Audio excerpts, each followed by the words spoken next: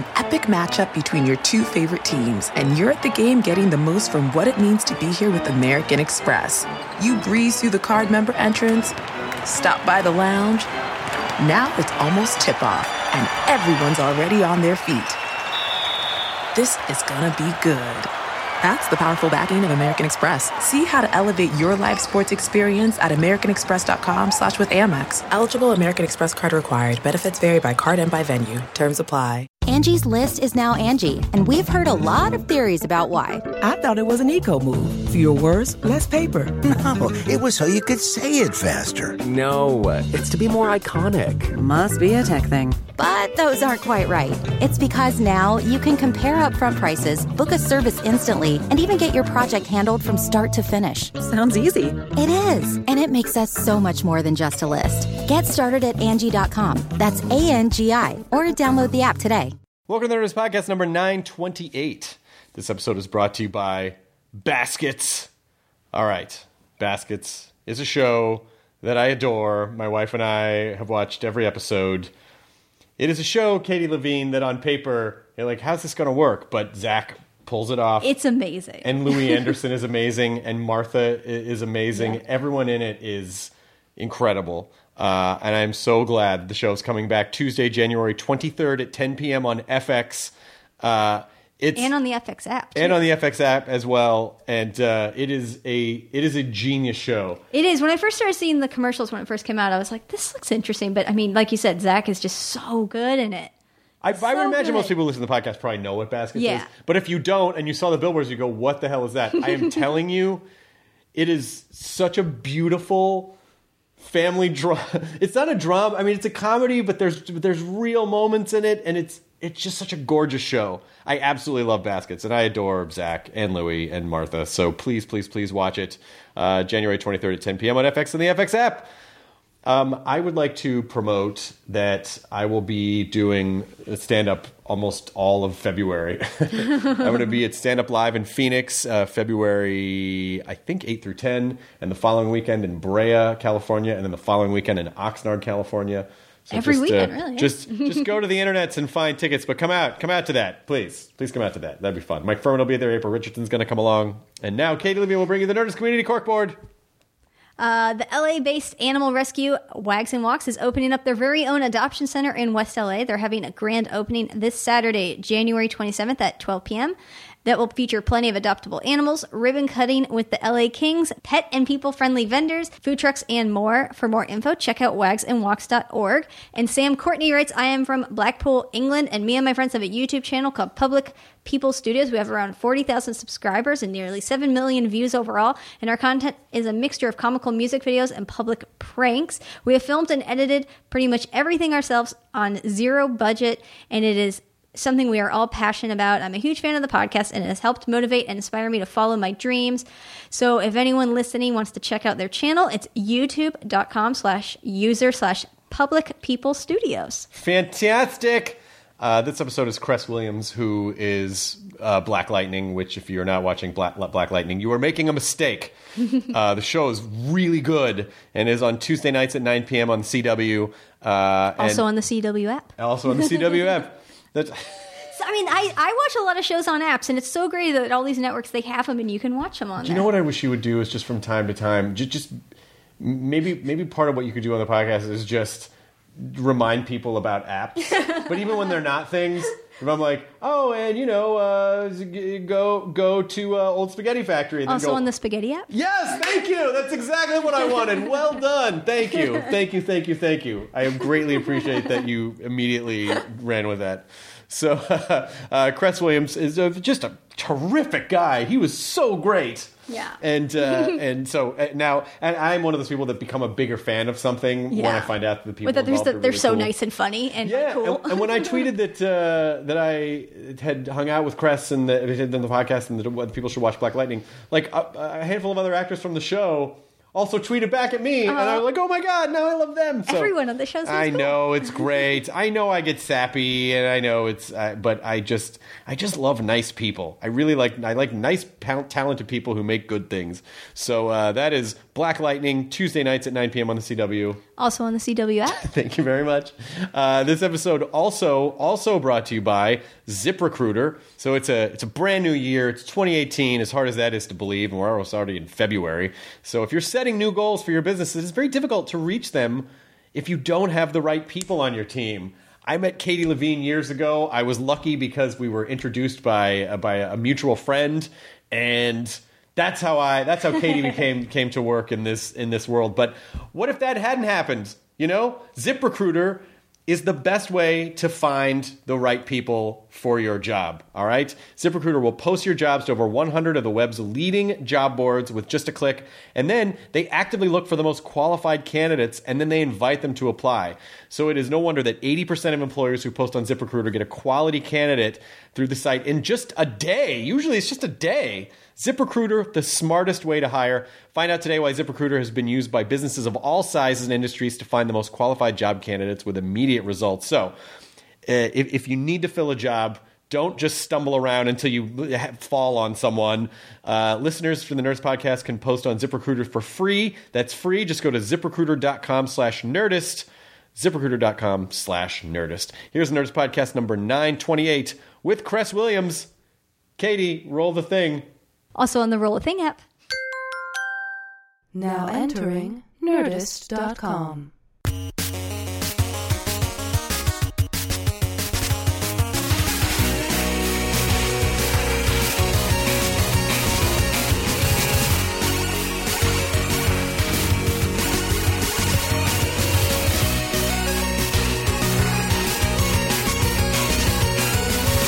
Again, it's part of the reason why I grew up in Orange County. Oh, no way. Yeah. It's kind of funny why the Californian sketch is so the old SNL sketch. Yeah. We just spend so much time in our fucking cars. Yeah. So you can't help but talk about how you got to places because there are a million ways to get to places because it's all just traffic. But I'll say this: they New Yorkers talk about which the L train. It's like I took the 2 up to L, and then they do the same thing. It's just cool because it's a subway. It's dumb because you talk about your cars. Yeah, you guys don't have cars. Yeah. So that's why you don't talk about your cars. Yeah, you know what else? I'm not surrounded by people, and I get to listen to my own music. And I can see the sky. Yes. And also, it's not an ice forest. Yeah. And you're not living with rats. Yeah. Rats are under the city. Did you? So you grew up in Orange County. What part of Orange County did you grow up in? Pretty much Anaheim. Anaheim, nice. Yeah. My wife grew up in San Juan Capistrano. Nice. I went to Fullerton Junior College and then transferred over to UCLA. Nice. When were you at UCLA? 92 to 94. We were there the same time. Are you serious? Yeah. Exactly the same time. No way. Yeah, I was there 89 to 93. Where were you? I bopped. No, I mean, what? Which dorm did you rock in? I never got student housing because when I lived there, campus. when I went to school there was not enough housing for everyone, so there was a lottery. And if you didn't get it, you just had to figure out what to do. And so I lived, I bopped around Westwood and West LA every couple of quarters. And what was your major? Philosophy. Okay, so what part of the? That was mid campus. That's Dodd Hall, right next to the the main administration building. Yeah. I was a theater major. Okay, so you were North Campus. Yeah.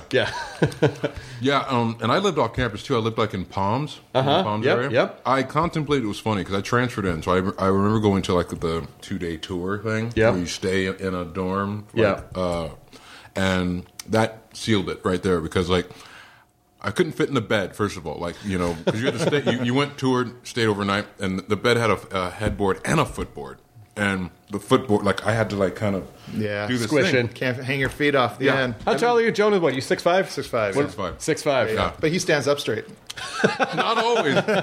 My directors are stand up straight. Black Lightning does not slouch. Yeah, you're right. No, totally. Yeah. Our creator of the show, every take, he's like... It's not called Slouch Lightning. Nope. But I was in there. I couldn't fit in the bed. And then the guys who were there... That's water. Jonah did not just pop champagne in the morning. The guys who were rooming with me, one guy snored all night long. And so just one night in the dorm, I'm like, I can't do this. Isn't it amazing that you are essentially... Now, because you're a teenager, or, 18, 19, 20, and maybe it's the first time you're away from home, you're very forgiving for, a week. Because you're like, oh, this is exciting, Emmett. And then all of a sudden you realize, oh, it sucks to live with someone and have to deal with their weird, like, clearing out their sinuses at 2 a.m. or not cleaning their dishes.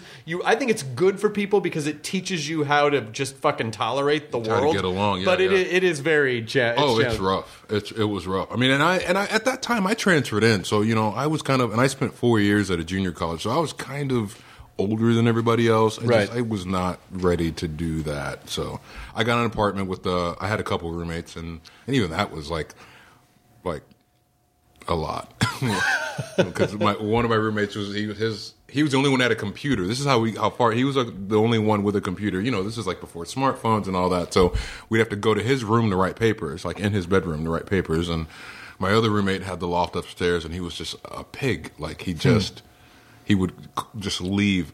We got roaches because of him. Like we had no roaches when we moved in, and he was just like a slob. So we got roaches because of him. And were they all part of the theater program as well? Is that how you met them? Or? Yeah.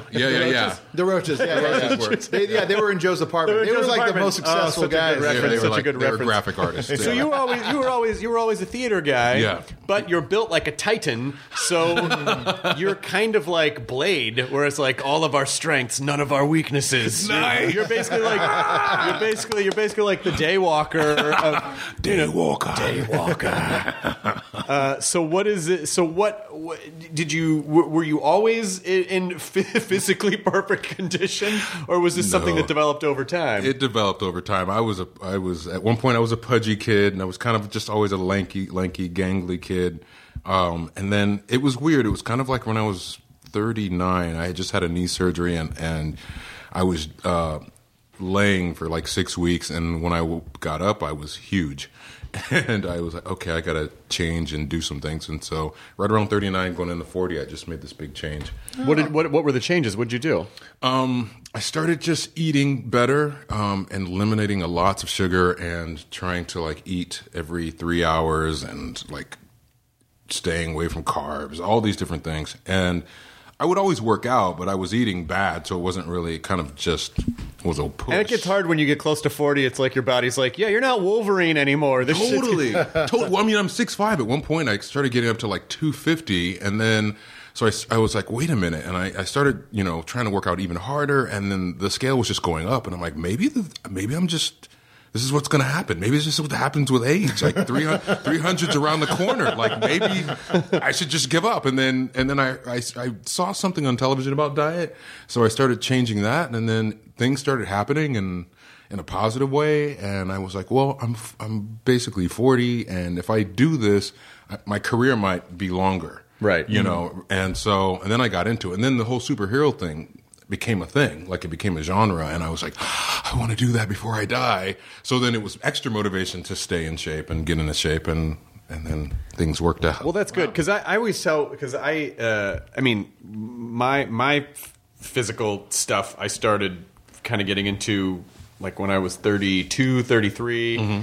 And it was a similar, but kind of like, oh, I don't want to hit 50 and then be like, oh, fuck, I better turn this, turn this boat around. Yeah, and then it's like it's not impossible. It's hard to turn it around. Yeah, it's not impossible. The radius gets big. But the radius a longer turn.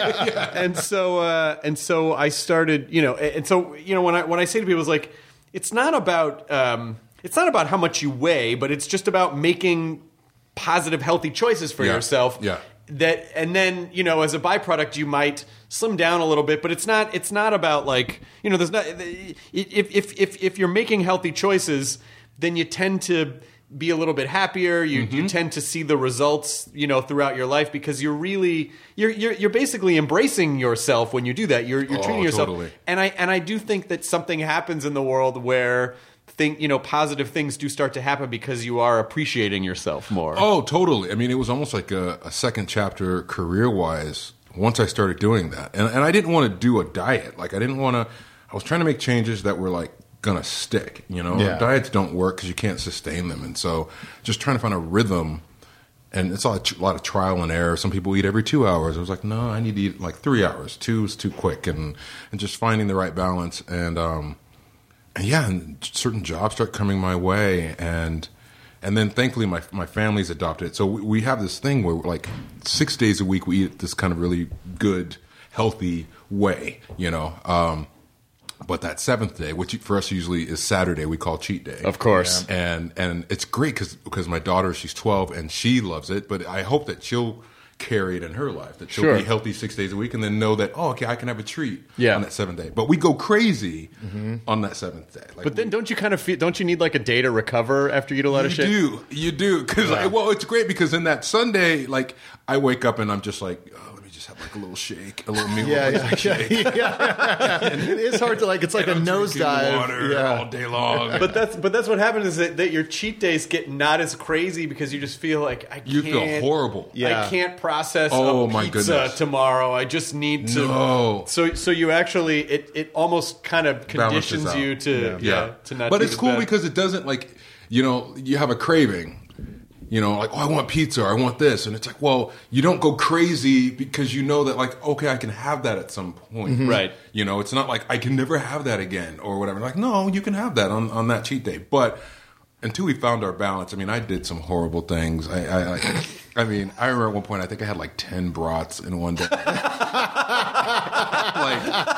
And I was drinking old fashions all the way through it. Oh, right? nice. Jesus. And then I topped it off with ice cream. I was in bed, like I was sweating in bed because like my body's like, what did you do to me? And it was just rejecting it. Right? Yeah, just I had bits of meat just coming out of your pores. Puddles of just like a Play-Doh fun factory. It's like, oh my god, your skin. Yeah, and so you kind of go, okay, don't do that again, because it was I couldn't sleep. I was just like, why did I do that? I was like rolling over. But did you notice when you started making these changes? Did you notice changes in your attitude or just the way you viewed the world? Were you surprised? Like, oh, I think I feel mentally a bit better. I felt like my energy was more consistent because also like it changed. I didn't even set out for it to be this way, but it changed even my like sleeping habits because I was that guy who would be up till 3 and 4 in the morning, and then at the same time I'd like, look, don't call me before noon. Right. And when I had to do life things before noon because life, you know, happens, it would be painful. And then suddenly I started like, I was going to bed at a better hour. I was getting, you know, more sleep. Like it just really changed everything. So yeah. And when did? How long ago was the process for Black Lightning? How long has this been percolating? It's been like about a year. I mean, it was like probably about a year. I heard they were writing a script, but I had no idea what it was going to be about. I knew it was Black Lightning, but I didn't know the context and everything. And I've wanted to play a superhero forever. I used to watch, the Super Friends. That's like where I started. The animated Super Friends? Yes. Oh, yeah. I mean, I'd get up and I'd be right in front of that television. And it's like, meanwhile, at the Hall of Justice. Using his aquatic telepathy. Totally, yes. That's kind of why, and as much as I like Jason Momoa, it's sort of hard for me. Like, my Aquaman is a Ken doll in tights. The orange and the green. Yeah. And yes. Yeah. So it's my god. So the Super Friends, and you thought, and there was Black Lightning was in Super Friends for like part of it, wasn't he? Well, a second. I don't know if it was. I don't know if it was Black Lightning. Or it was Black Vulcan. Black Vulcan. Yes, for a minute. But Apache Chief and all. They had like a Apache second Chief. wave. Oh my god! Yes, yeah. I mean, that was all we had back then. It wasn't like you didn't have a plethora. You got that. You got Christopher Reeve, Superman, and it wasn't a genre. It was just kind of a thing. But when the genre started coming about, it was just like, oh, I want to play one before I die. But there's only a certain amount, right? And then Luke Cage came and I didn't get that. Did you audition for Luke Cage? I did. That was one. It was interesting. I did, and I had a friend of mine who was writing for it, and I had to go through this roller coaster ride because I auditioned, and he called me. He's like, "Dude, we saw your tape. You're amazing. Everybody was really talking about you in the room. So you think like this is going to happen?"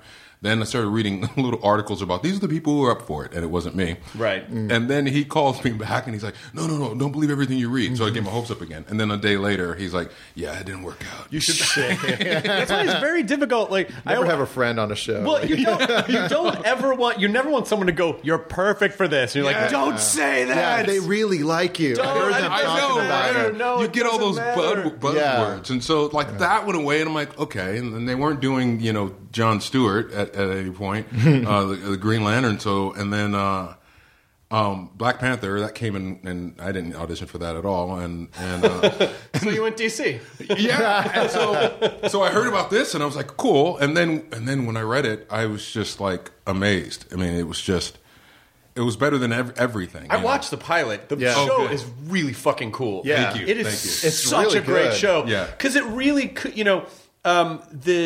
the current slate, and when I watch the current slate of CW, DC comic book shows, it's like Arrow is super broody and Flash is upbeat and kind of funny and snarky, and so when I saw that they were making Black Lantern, I'm like, I wonder how they're going to approach this, but it's such a great take on it, and it's such a human take on him too. Yeah. So it's like watching, and without giving anything away, but sort of watching what he's struggling with and watching why. And I love that it doesn't start with the origin story. Yeah. I love that was a cool that it move. starts 9 years after he's given it up. Yes, me too. Because otherwise, I probably would have gotten a role. No, but it's seriously too. I mean, when I saw he has daughters and he's my age and all these different things, it was just a blessing, and it kind of put all the other things that I didn't get off to the side. I'm like, this is even better. It's better suited for me, and I like the evolution of the genre. I mean, we can't keep doing the same things. You can't keep saving the world. You can't keep fighting aliens, and you can't keep being campy. And I just I kind of liken it to the TV version of Logan. Right. Evolution of it is awesome. So yeah. How many episodes did you guys do this year? We're going to do 13. We're in the middle of shooting 10 right now, episode 10 right now. So we're kind of close to the end. Oh, wow. So there's no way. This show there's no way it's not going to keep going because, but I feel like it's such a, they've done such a great job with the DC universe on television. Yeah. And this really feels like a really cool, important part of the show. Are they talking about? They must at some point be talking about crossover. Everybody's talking about crossover, or at least more like fans are talking about crossover. We haven't really talked about it because, logistically, all the other shows shoot in Vancouver, which is why they can so easily cross over, and we're the only one in Atlanta. And then on top of that, you've seen the pilot. It's like the style is completely different than anything else. And so I think if we crossed over, if they came to our show, which I think that I'm cool with that because I don't want to make that long flight. So hopefully they come to our show, and they'd have to kind of conform to our style. If we came over to to the other shows, we'd have to conform to that style. And I think what we deal with on our show is much more macro. It's much more like, here's this neighborhood, and what are the ills of this neighborhood. And we haven't, I don't know, maybe down the line we'll get to that kind of macro, dealing with, we got to save the world. But right now, we're just a lot more like, this is this community and trying to deal with that. And, right. So I don't know. I say never, but I think a crossover would happen maybe years down the line. But you're right, that would be a tricky, tonally wise. It would. Those characters come into that world, which is very grounded. Yeah, it would be hard to do. And logistically, I don't know how we would do it. And we have a director. We had a director last episode who's worked on the other shows, and she said, look, those crossovers destroy those actors.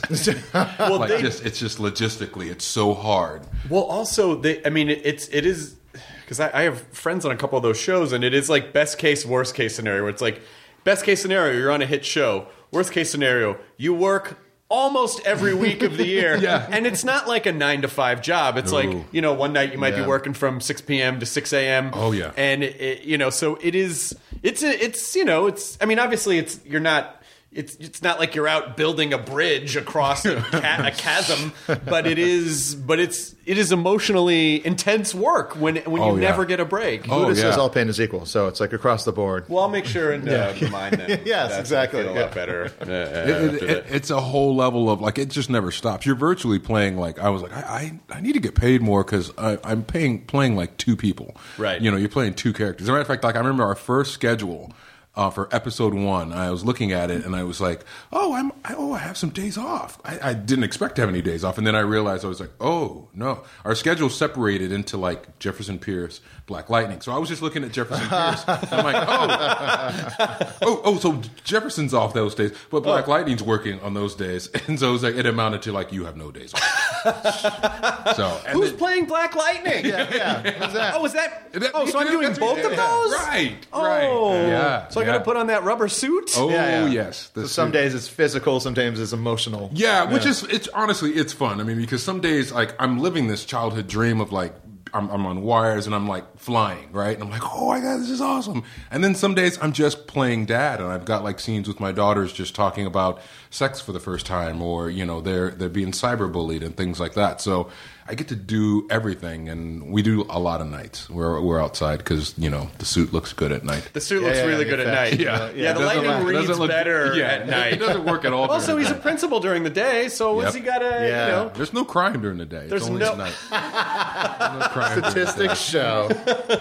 It's only when the sun.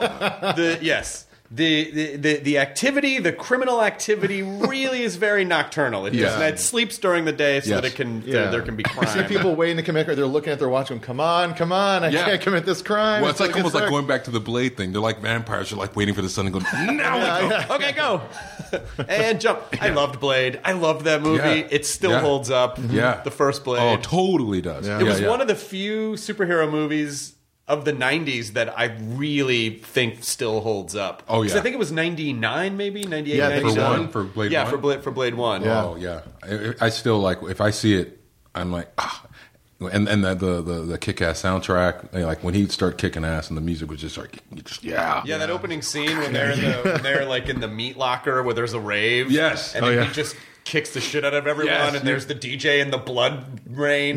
That's such a great. Yeah, that movie's so great. Awesome. I saw that as a double feature at a drive-in movie theater with Wedding Singer. No way! That was the thing. Seriously? Yeah, it was Wedding That's Singer amazing. and Blade. Yeah. Now, did you stay afterwards and watch it as it restarted? Yeah.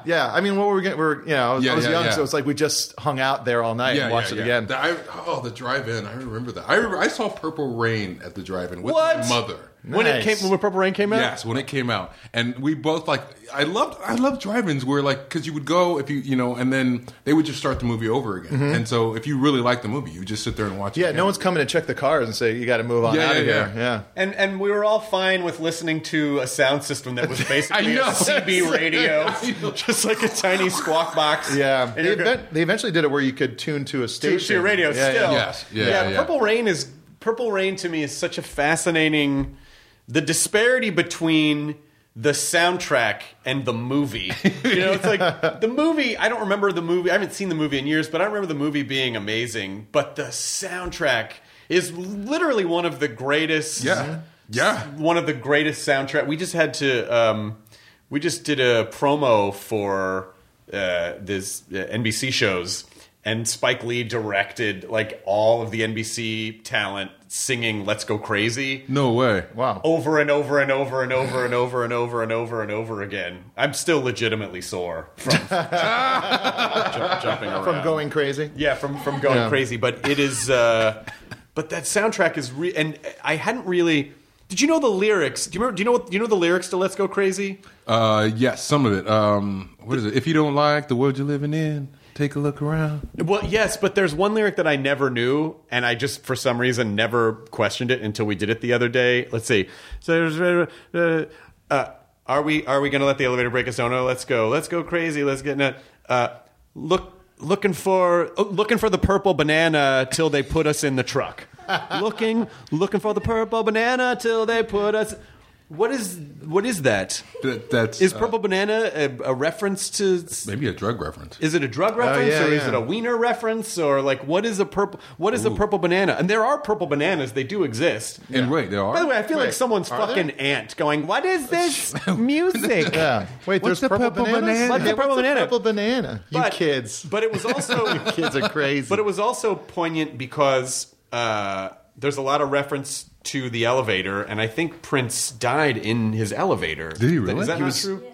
He was trying to get downstairs, right? Was that? And there are references in the song where he says, Dr. Everything's Going to Be All Right, which is basically just the doctor who's prescribing pills to... So there's like some very creepy, almost prophetic fucking tales in a song that's otherwise super upbeat.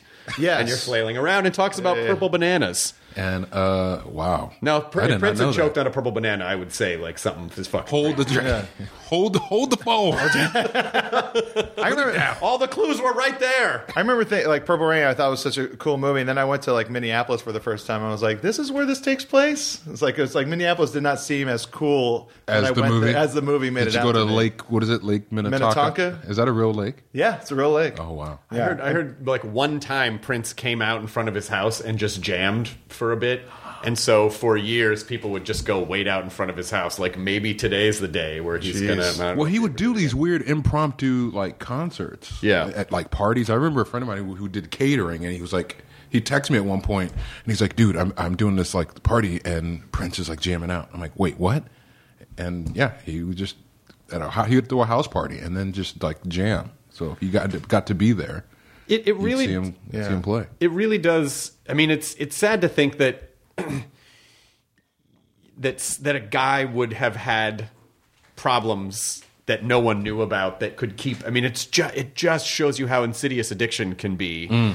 That people can get to a place where they're able to hide it, and everyone thinks, "Oh, that person's fine," and it just becomes a part of their. You know, it's like when you talk about changing your diet, your body really can adjust to anything. Sooner or later, it'll catch up. Yeah. But the idea that your body could adjust to just sort of like regular drug addiction and be functioning and seem like, oh, well, he does these concerts and he's amazing and he seems fine. Oh, and totally. And then all of a sudden, I mean, maybe people on the inside knew, but to the public, everyone's like, what? I thought he was a health guy. I thought how could he? Oh, totally. Well, I mean, honestly, like full disclosure, there was like a period of time where for about 20 years I smoked marijuana like every 2 hours. Oh, every two, literally every 2 hours. So instead of eating every couple hours, I was smoking every hour, and then I'd eat like a lot. And, does it bother you now that it's legal and you're like, fuck?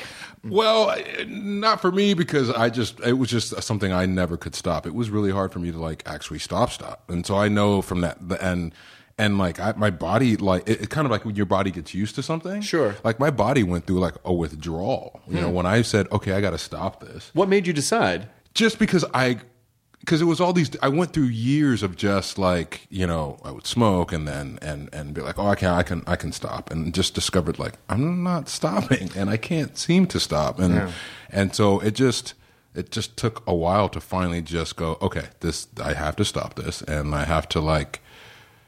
I just had to. Even when you were doing gigs or auditioning, you would just be like stoned? because it was functional. Like it was just like, and it's funny because people who know me now, I was talking to my stunt coordinator, I think probably a couple months ago. When I told him, he was like, "No."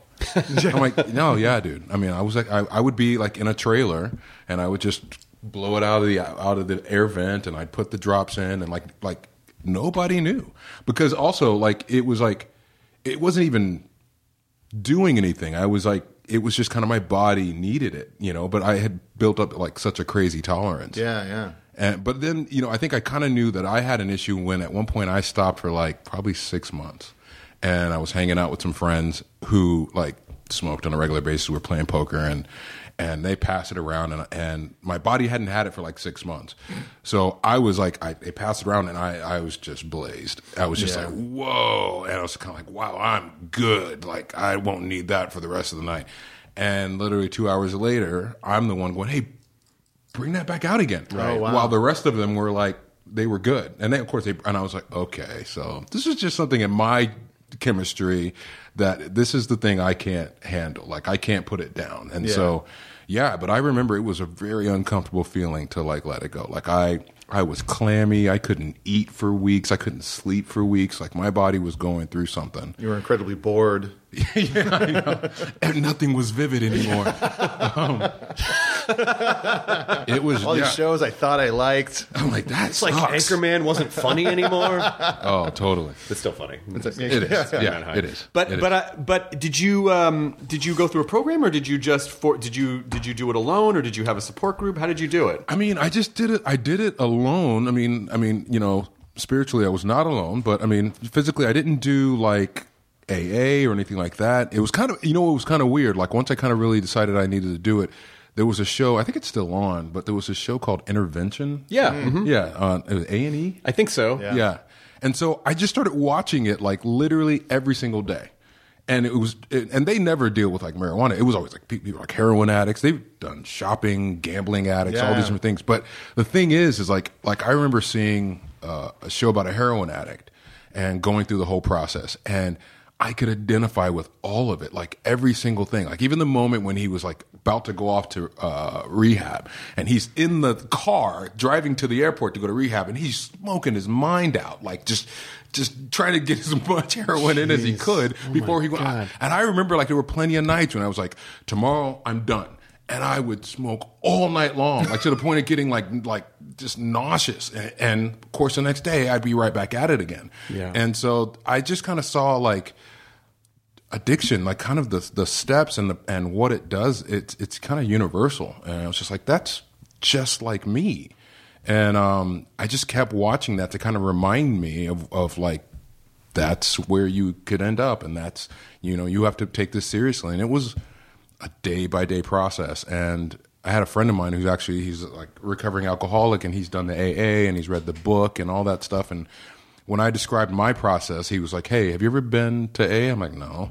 He's like, have you ever read the book? Because they call it the book. It's like I'm like, no. And he's like, because what you're doing and how you describe it is in there. And I'm like, this is just what I came to after 20 plus years of doing this. Right. You know, and a lot of trial and error, and a lot of like throwing out bags of weed and then digging in the trash the next morning, you know, and it was just my, and everything else. Like, I mean, I know other people who are addicts who like can't do anything. I'm blessed with, I can drink, I can do, like nothing else ever stuck with me like that. It was never anything where I was like, I got to have that. I mean, I've done a lot of things and nothing but that.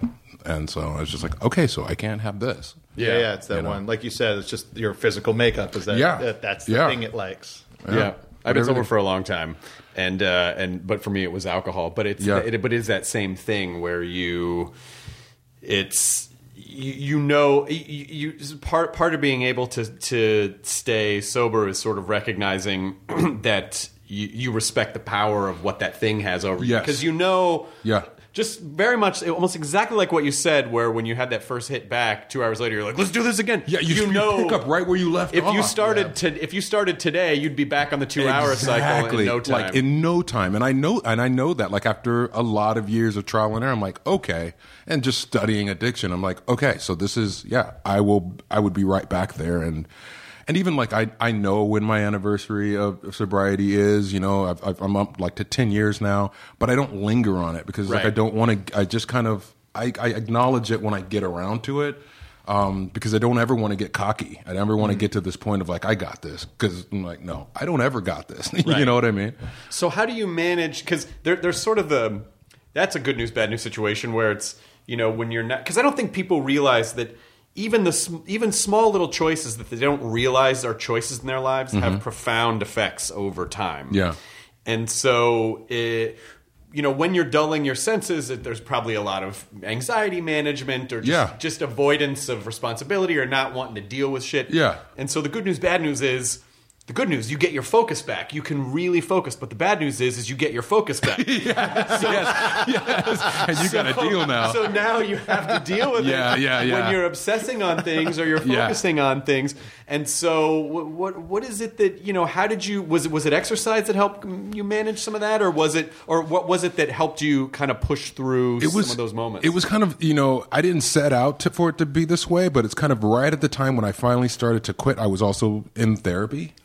And I was in therapy just because it was not really because of that. It was interesting. I was in therapy because like a real traumatic thing was happening in my life, and everybody was like, you can't handle this alone. And I had enough people telling me that, and then a friend of mine just recommended a therapist. So I started going because I was like in a real crisis moment that had nothing to do with my addiction. But in the midst of that, like I got through the crisis, and I just kept going to therapy, and it just kept talking about then like getting into my own stuff. And so once I was doing that, that was kind of right around there is when I really kind of turned the corner and just continued in therapy for years. I'm big proponent of therapy.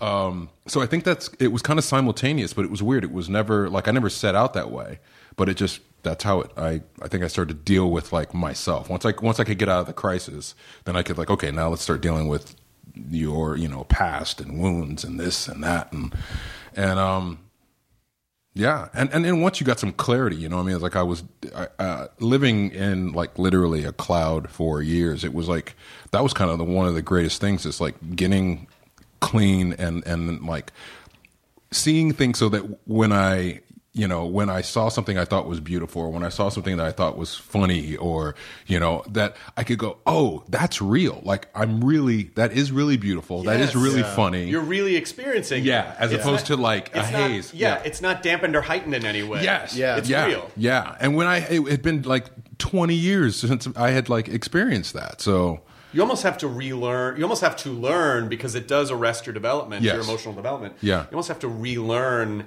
how to, or learn for the first time, depending on how long you were addicted to something. Yeah, how to deal with things, because you almost have this kind of like baby mind where you're like, oh, wow, that's amazing, or wow, that really hurts, Totally. And how do you, and you do adapt pretty quickly, but there is a learning curve. Oh, totally. I mean, I'm really thankful that it like for me it started like in the latter, like kind of like 20s, mid-20s. Sometimes people, their addiction starts in their teens, and then you talk about that arrested development. I mean, there's a lot of development in those teen years that happen or needs to happen. So I was an adult when it happened. It was kind of a catch up that had to happen, but I would have hated if it had started when I was like a teenager. Yeah. And so without asking you to go into detail, but having gone through this trauma and having gone through the addiction, what's something that you would say to people who might find themselves in the middle of trauma, or might find themselves in a place where they feel like they're in an insurmountable place with their addiction? What did you learn coming through it? I'm sitting right here, Chris. This is all an intervention. The whole podcast for a reason. Oh no! Black lighting. We had. Cress is going to pin you down because he's your size, and he's going to start shocking you in the earlobe until we're going to give you. He's going to give you shock therapy. A literal technique. Literal on shock the next therapy. episode of Black Lightning. on a very special episode of Black Lightning. This is that must-see TV special episode, the Friday night ABC special episode. But what is it? What's something that you would say to people who are going through this, that now that you're on the other side of it? I mean, I would say not to do it alone, and I would definitely say to find like a therapist or a counselor that you can talk to, because and to find the right fit. Like if it feels awkward or weird, then that may not be the right fit. I mean, that was one thing that it took me a while to realize. Like when I was dating a girl years before I'd ever gotten like sober, she was like, "Oh, you should go see a therapist," and she recommended a therapist, and and initially it was okay. It was like a therapist who like didn't say anything. Like would literally just let you talk and had no opinion. Like didn't share an opinion, didn't share a thought about, oh, you should try this or you should do this. Yeah. And it was kind of cool, like for a few weeks, because it was kind of cool. Like, where else can you go and just sit and talk about yourself for an hour? Yeah. But you should charge. You should make some money.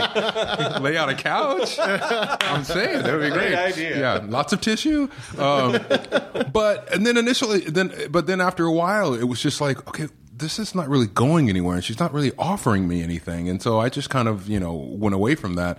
And it wasn't until like later that when I, met another therapist and who became my therapist, like that I realized there was different schools of thought and on how to do therapy, and you have to find your fit, and so I found mine. So I would just say to not do it alone, to not feel like you can white knuckle it alone. And when you start down that road, you do have to, dig in, because you don't just kind of accidentally become addicted. There are reasons it's coping. You're coping, for something, and it's kind of deep rooted, and it may be painful, but it's also really great on the other side. Right. And that's another thing, as it feels uncomfortable and painful, that if you can kind of see the other side of it, it's so much better on the other side, and it's.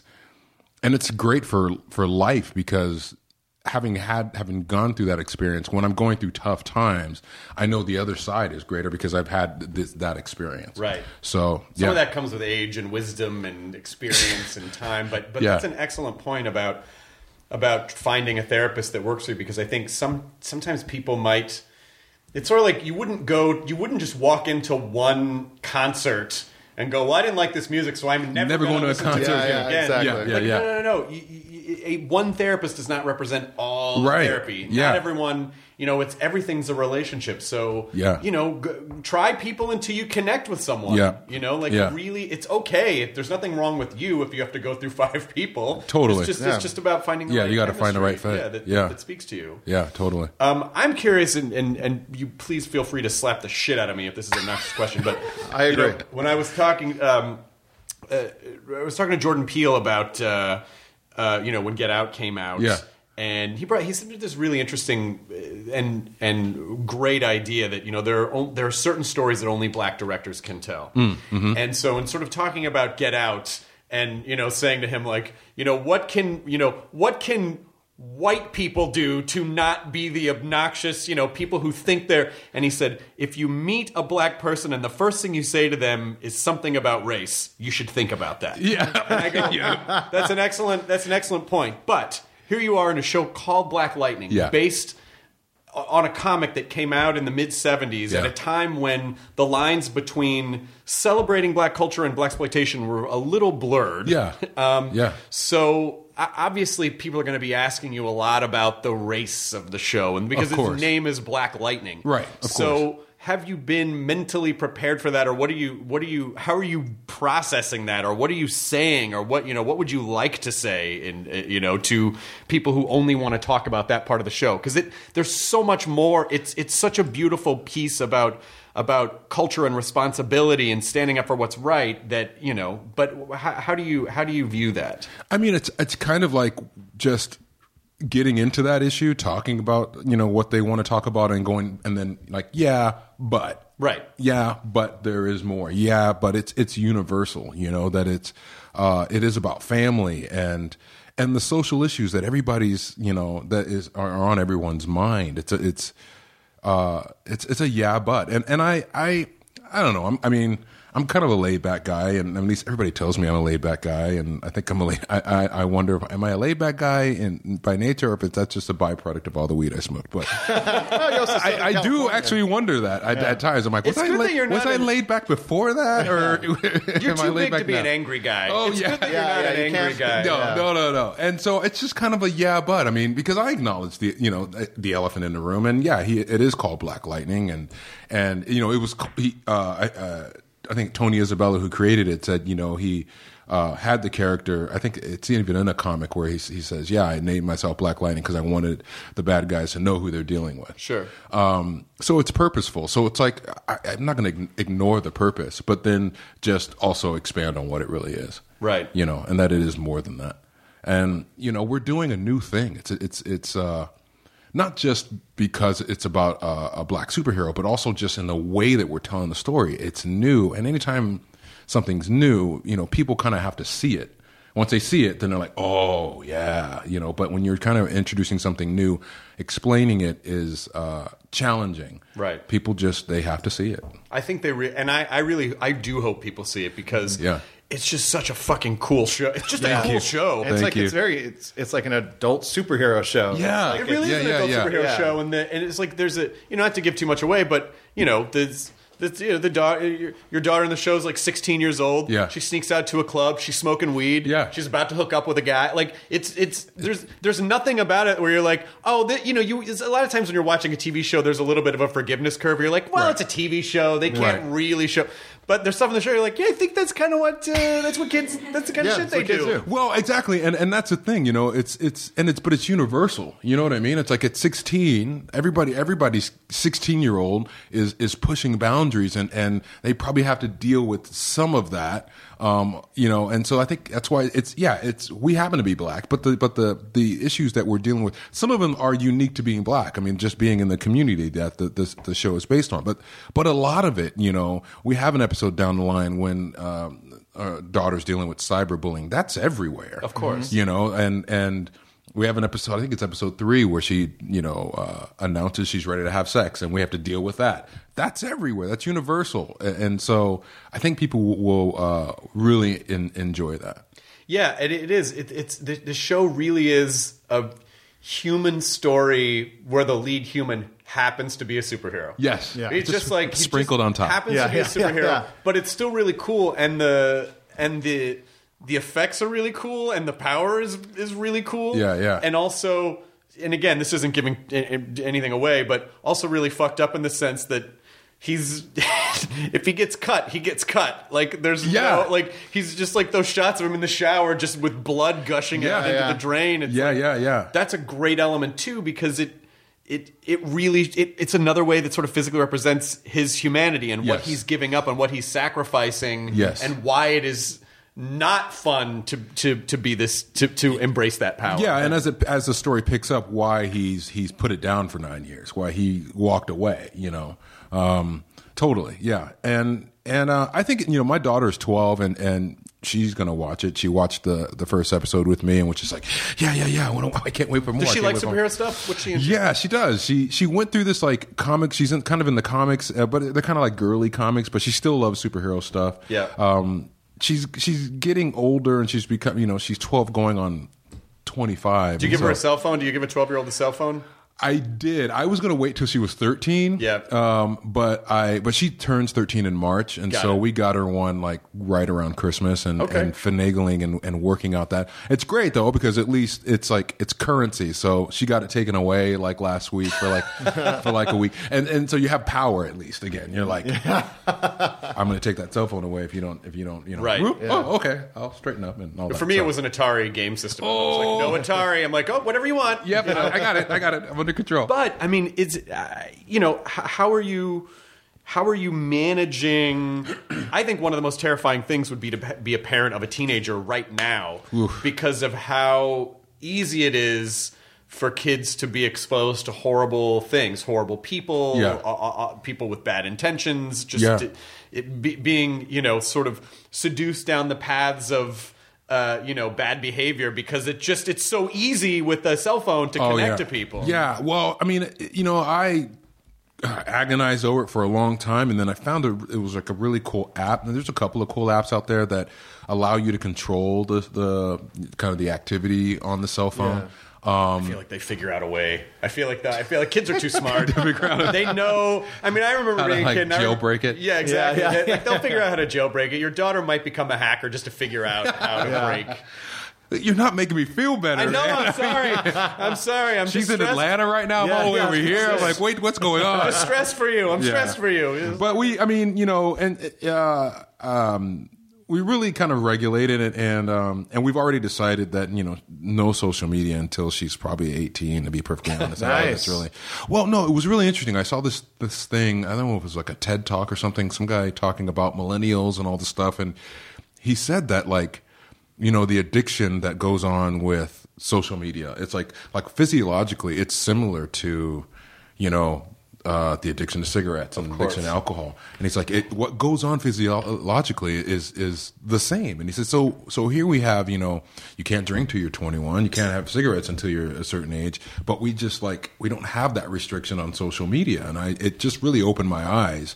And I got to admit, I'm addicted to my phone. You know what I mean? I mean, it's like, I just find myself, if I'm watching a show on television that I'm only moderately interested in, rather than finding something I'm really, really interested in, I'll kind of have watch and I'll be on my phone. I mean, and so we just kind of decided, we were like, we're going to draw this hard line. Like, yeah, she has a phone and yeah, she can do certain things, but like the social media, we're going to wait. And I know she's not happy about it, but yeah, I wonder, it's going to be interesting to see how it how her social life will differ from some of her friends. Like finding out about party. I got off of Facebook, and I even recently just locked myself out of my own Twitter. Oh, nice. On purpose or by accident? On purpose. Okay, on purpose. right. Like me and my friend, like it was kind of like a near thing. We're just like, let's give each other our passwords, change our passwords. So if we need to get back in, we will. Oh, wow. But it's so I have Instagram, which I like because it's more creative. I like taking pictures, so it's it's kind of that community. But it's a weird. It's isolating. Like I'll be on Instagram and I'll see a party with like a lot of people I know, and I'll be like, oh, it's what's going on over there? And it's like there was a Facebook invite. Oh, we never found out about it. Yeah. Like news. I'm like or like goofing off with friends. Like you can do that with Twitter. You can hang out so easily on Twitter. And now that's gone. Yeah. So it's an interesting thing how it's. It feels like I'm just going back to the way things were before social media, but it's actually. But I went back, and everyone is already back in the social media area. Yeah, yeah. So I'm interested to see what happens with like if more parents start to do that, which I think they should. I think they might. I think we might see like a move away from it. I got off social media years ago, like all of it, until this show came out. Just because it didn't feel natural to me. Yeah. And not that I thought it was bad. It was just, it didn't come natural to me. It just didn't feel like who I was. And I started peeling it away. Like I peeled away Instagram and Twitter and Facebook. And I was just like, physically, I almost felt better. I was like, wow, there I am. This is, and I didn't miss it at all. And then I got back on it for the show and people are like, how you doing? I'm like, well, it still doesn't feel natural to me, and I'll do it, but it just, I'm an older guy, and I just remember when none of that existed, and then being a parent today, it's like, it's a balance between, like, I can't just go backwards. I can't just be like, you can't have a phone. I never had a phone when I was a kid. Right. Here's a giant, rotary phone. Carry that around. You know what I mean? I can't do that. Here's a block of wood and a knife. You want to do something? Whittle. That's what I did. Yeah. Give her an old Atari and go, that's what you get. That's all you get. I can't. But at the same time, like I do. So my wife and I, we try to just balance it out and go, okay, what, as far as how we grew up is right. And what do we have to just get over as far as this is the way it is? But you can't, I think, trying to shut out the present and all the technology or just going full bore, neither one of those are the answer. You got to kind of find that middle ground. And I don't know, I would hope that, I know a lot of parents of my daughter are really, on board. They're like, wow, and maybe it gives them kind of the ammunition to do it with their kids. So. Yeah. So you're in week 10 right now of a 13-episode order. Black Lightning premieres on the 16th. Is that right? Tomorrow. Yeah, the 16th. When's this going up, Katie? This is going up soon because this goes next week. Okay, this goes up next week. Got it. Is there in any episode a reference to the old Saturday Night Live sketch with Sinbad where he shows up to Superman's funeral as Black Lightning and no one knows who he is? I did not know that. No, I didn't see that. You've just unlocked like a vague... like a memory in an attic somewhere in the back of my brain. Yeah. Oh my goodness. There's like look at that. There's two like comic book funeral like sketches in like the Pantheon of Saturday Night Live. One was like an old one with like the original cast, like Jim Belushi as Hulk and stuff like that. But there's another one when Sinbad hosted once, and like it's some funeral and he shows up at a party or something like that, but like no one knows who he is. He's like, it's like, I'm Black Lightning. Like, like I'm your friend. I'm Black Lightning. Oh my goodness. Yeah. I hope that I gotta find that. I hope it's on YouTube. We'll try and look it up. It's probably in the SNL app. That's right. Yeah, the SNL app has this catalog. They have their own app? There's an app, and it's a catalog of every sketch. So if you just want to look up like, I don't know, like Joe Piscopo, it'll bring up the Joe Piscopo sketches. Or if you want to just look up one sketch, you can put up, Gumby, and it'll bring up Eddie Murphy's Gumby. Oh my goodness! Yeah. So it's an incredible archive of all the SNL sketches. That's in my future. It's probably in there somewhere. So what do you get to do for the rest of your? Are you just doing all press? You must be doing all press this week. Yeah. Well, not really all week. I mean, I'm flying on a red eye tonight because I'm working tomorrow. I mean, we're still in the midst of shooting. Yeah, that's a bummer. Like, ouch. Ooh, that hurts. Yeah, just flying east on a red eye, then you pretty much are going to get a few hours. As far east as New York, a red eye to Atlanta it's still like 3:00 in the morning your time when you get there. Man, it's painful. Like 6 a.m. It's painful. Yeah. I mean, I was in D.C. Over the weekend. We premiered the show in D.C. over the weekend, and then came here, and then out on a red eye tonight. So doing some press, and then out and. We'll probably do some more later. It just never stops. I know it doesn't, but it's it's the sort of the beautiful part of the. You always have to remind yourself, like, oh yeah, wait, this is what I was trying to do. Yeah, I chose to do this. Yes, you have to remember that this is, I just look at pictures on my billboard and then I feel better. Then you feel, oh yeah, that's that guy. Yeah, don't get addicted to that. Yeah, it's like, remember when I used to have billboards?